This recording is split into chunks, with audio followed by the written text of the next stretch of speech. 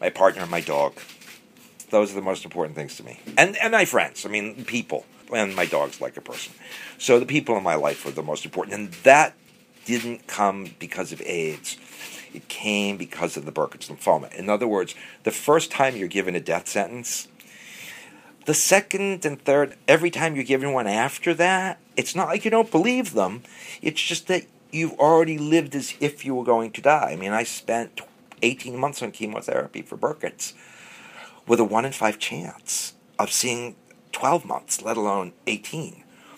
So once you've literally faced your own mortality like that, then the next time somebody gives you a fatal diagnosis, which I did get in 1994 when I came here, it was not only easier to deal with, but I felt one of the reasons I survived and so many of my friends didn't, I already knew how to get punched in the head inside a hospital by people who were trying to help you and roll back.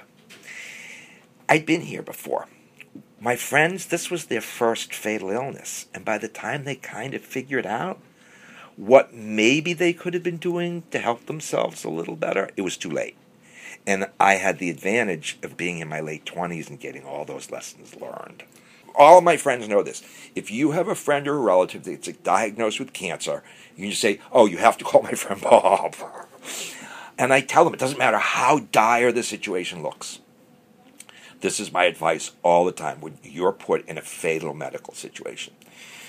It doesn't matter whether you have children, a spouse, nothing matters. It has to be about you because you need every bit of the emotional and physical energy you may have left at the end of a brutal treatment week or whatever kind of meds you're on or whatever kind of illness you might just be getting over.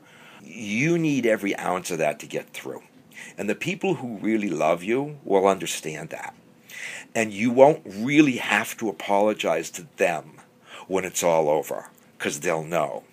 Anybody that you think you need to apologize to didn't really help you that much and probably really wasn't that worthwhile all along the journey of your illness. So things become plainer. Things become clearer. Priorities certainly become instantly clear. And the thing to try to avoid, two things to avoid. Fear and complacency, opposite ends.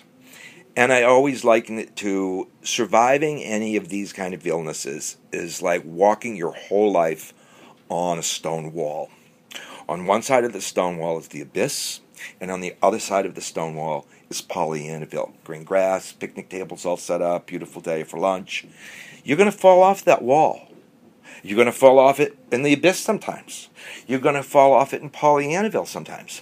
Get back on the wall. You must live the rest of your life on that wall. You fall into the abyss and you stay down there too long, you're not going to be able to get back up on the wall. You go to that picnic and you stay too long at the fair, then you haven't been paying attention. And you've been complacent, and now you might have to pay for that. So none of these is a guarantee. They're just what I used, and those were the way that I looked at things, and that's what got me through it. To be realistic that I'm going to die, but still have some hope that maybe I won't. And that's what I'm talking about, the stone wall. It's wide enough to walk on. It's not a fence, not a high wire. It's a wall. But your life is now on that wall.